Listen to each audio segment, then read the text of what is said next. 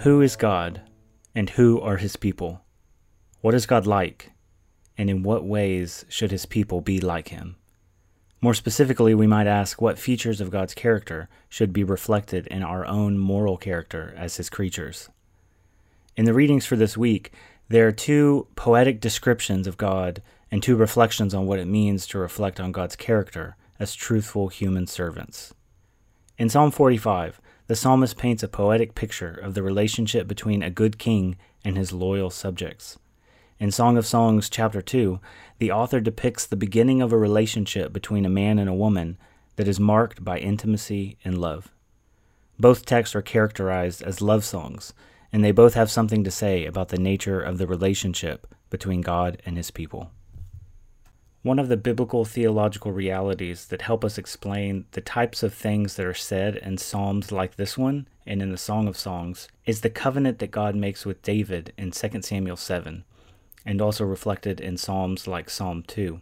Here God promises that one of David's sons will rule over Israel and have an everlasting kingdom, and will be true and just and upright, and he will rule. He will bring about the obedience of the people. In light of this particular promise, the poets and prophets of Israel are constantly looking for who is this son of David and what will he be like. Many of the texts that reflect on this particular promise give us windows, give us portraits of what Messiah will be like. Not only when he will come, but what he will be like. Psalm 45 is one of these texts. The psalmist begins, "My heart overflows with a pleasing theme. I address my verses to the king.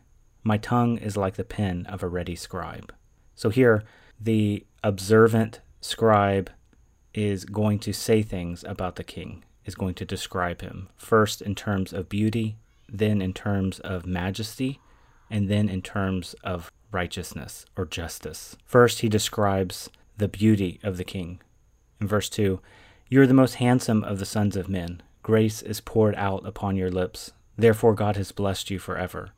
Gird your sword on your thigh, O mighty one, in the splendor of your majesty." In verse 4, he begins to describe the majesty of the king. "In your majesty ride out victoriously, for the cause of truth and meekness and righteousness. Let your right hand teach you awesome deeds.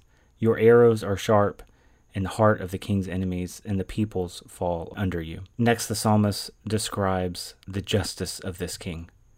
"Your throne, O God, is forever and ever. The scepter of your kingdom is a scepter of uprightness. You have loved righteousness and hated wickedness. Therefore God, your God, has anointed you with the oil of gladness beyond your companions. Your robes are all fragrant with myrrh and aloes and cassia. From ivory palaces, stringed instruments make you glad. Daughters of kings are among your ladies of honor. At your right hand stands the queen in the gold of Ophir." At this point, the psalmist calls on the people of Israel, to recognize these things about their king. He says in verse 10, "Hear, O daughter, and consider and incline your ear. Forget your people in your father's house, and the king will desire your beauty. Since he is your Lord, bow down to him. The people of Tyre will seek your favor with gifts, the richest of the people." At the conclusion of this psalm, the psalmist describes the marriage of this king to his bride. In doing so, he utilizes language that's strikingly similar to the language that shows up to describe the relationship between the man and the woman in the Song of Songs. In verse 13, he says, "All glorious is the princess in her chamber, with robes interwoven with gold. In many colored robes she is led to the king, with her maidens following behind her. With joy and gladness they are led along as they enter the palace of the king." The last words of this psalm speak to the reality of future generations. Also emphasized is the descendants of the king. "In place of your fathers shall be your sons. You will make them princes in all the earth. I will cause your name to be remembered in all generations. Therefore nations will praise you forever and ever." So here we have a reflection on the continuation of the line of this king and his sons. We also have a recognition that this kingdom will be remembered in all generations, and that the praise of this son of the king will be eternal. So here the psalmist speaks of the beauty, the majesty, and the justice of this king. and of the praise that will be remembered of him for future generations. In Song of Songs 2, the relationship depicted between the man and the woman is intimate, patient, and public. She says, "I am a rose of Sharon, a lily of the valleys." He responds, "Like a lily among thorns is my darling among young maidens." She responds, "Like an apple tree among the trees of the forest is my beloved among the young men. I delight to sit in his shade, and his fruit is sweet to my taste. Let him lead me to the banquet hall, and let his banner over me be love." Later she says, "Daughters of Jerusalem, I charge you by the gazelles and by the does of the field, do not arouse or awaken love until it so desires." This passage is connected to a long and extended theological reflection and literary depiction of an intimate love relationship, but read alongside of Psalm 45, it can give us another facet of the character of a Davidic king among his people. Here we see that this relationship is marked by a public display of love. His banner over me shall be love. This is a context of provision, safety, and intimate relational commitment. And it is also patient. It occurs at the right time and in the right context. So Psalm 45, in the language of Song of Songs, provides us a description, an ideal portrait of a coming king, a coming son of David who will rule with righteousness, with beauty, with majesty, and with an everlasting kingdom. Texts like these help fill out the portrait of what God's Messiah will be and is. Alongside these poetic texts that describe the character of the king are two New Testament texts that talk about what is demanded by the people of God, not only external actions, but motives of a pure heart.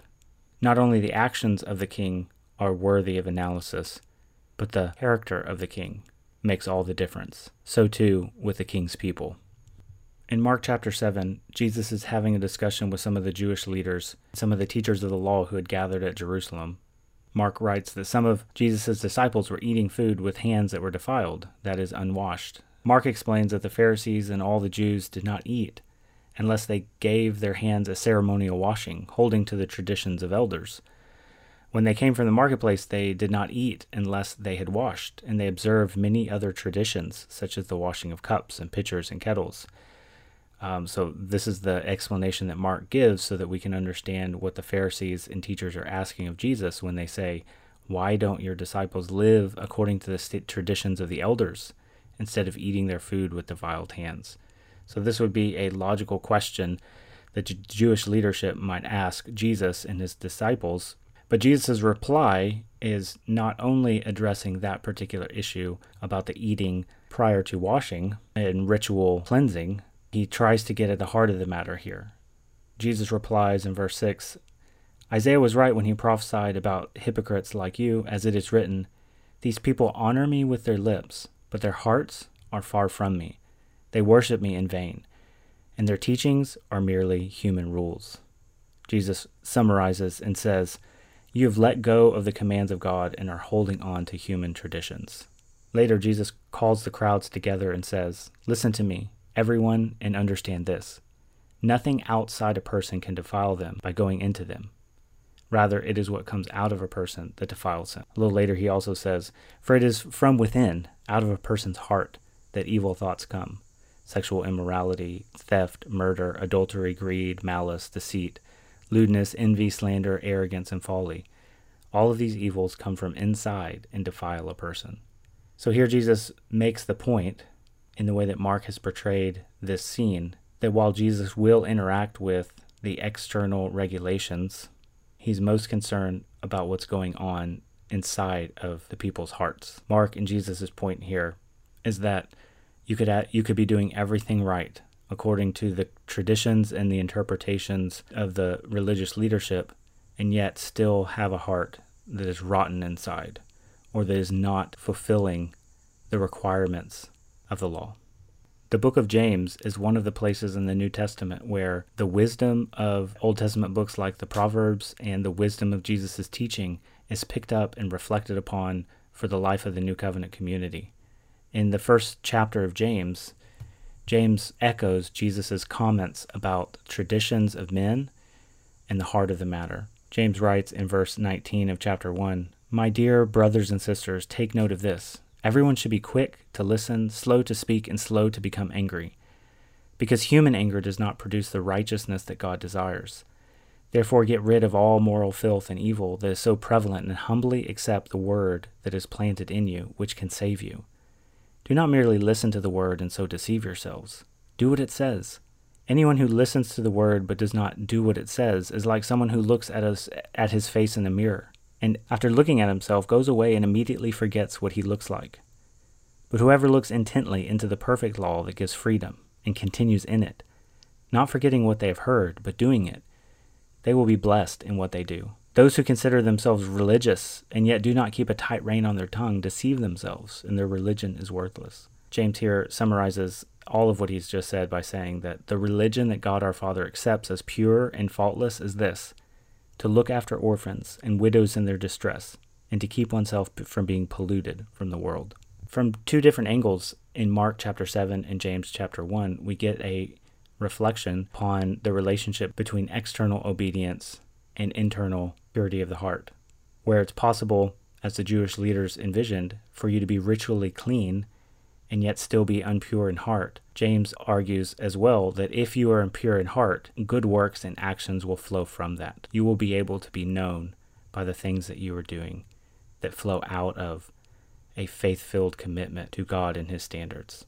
There's a lot going on in all the texts that we talked about today from these readings, but one of the major themes that arises is that everything depends on the character of the king, the character of the ruler. If this ruler is marked by love, by majesty, by beauty and justice, then responding to him in faith-filled obedience, seeking to have all of your actions flow with that same beauty, love, justice, and mercy is entirely appropriate. Because the King is beautiful, majestic, just, and full of love, we too can love. We too can work in a way that is honoring to Him and for the good of others. Loving God and loving neighbor is not just a slogan, but is something that fits the theologic of obedience to a good King who enables His people to love others out of an overflow of the love they receive from Him. Praise the Lord for His grace.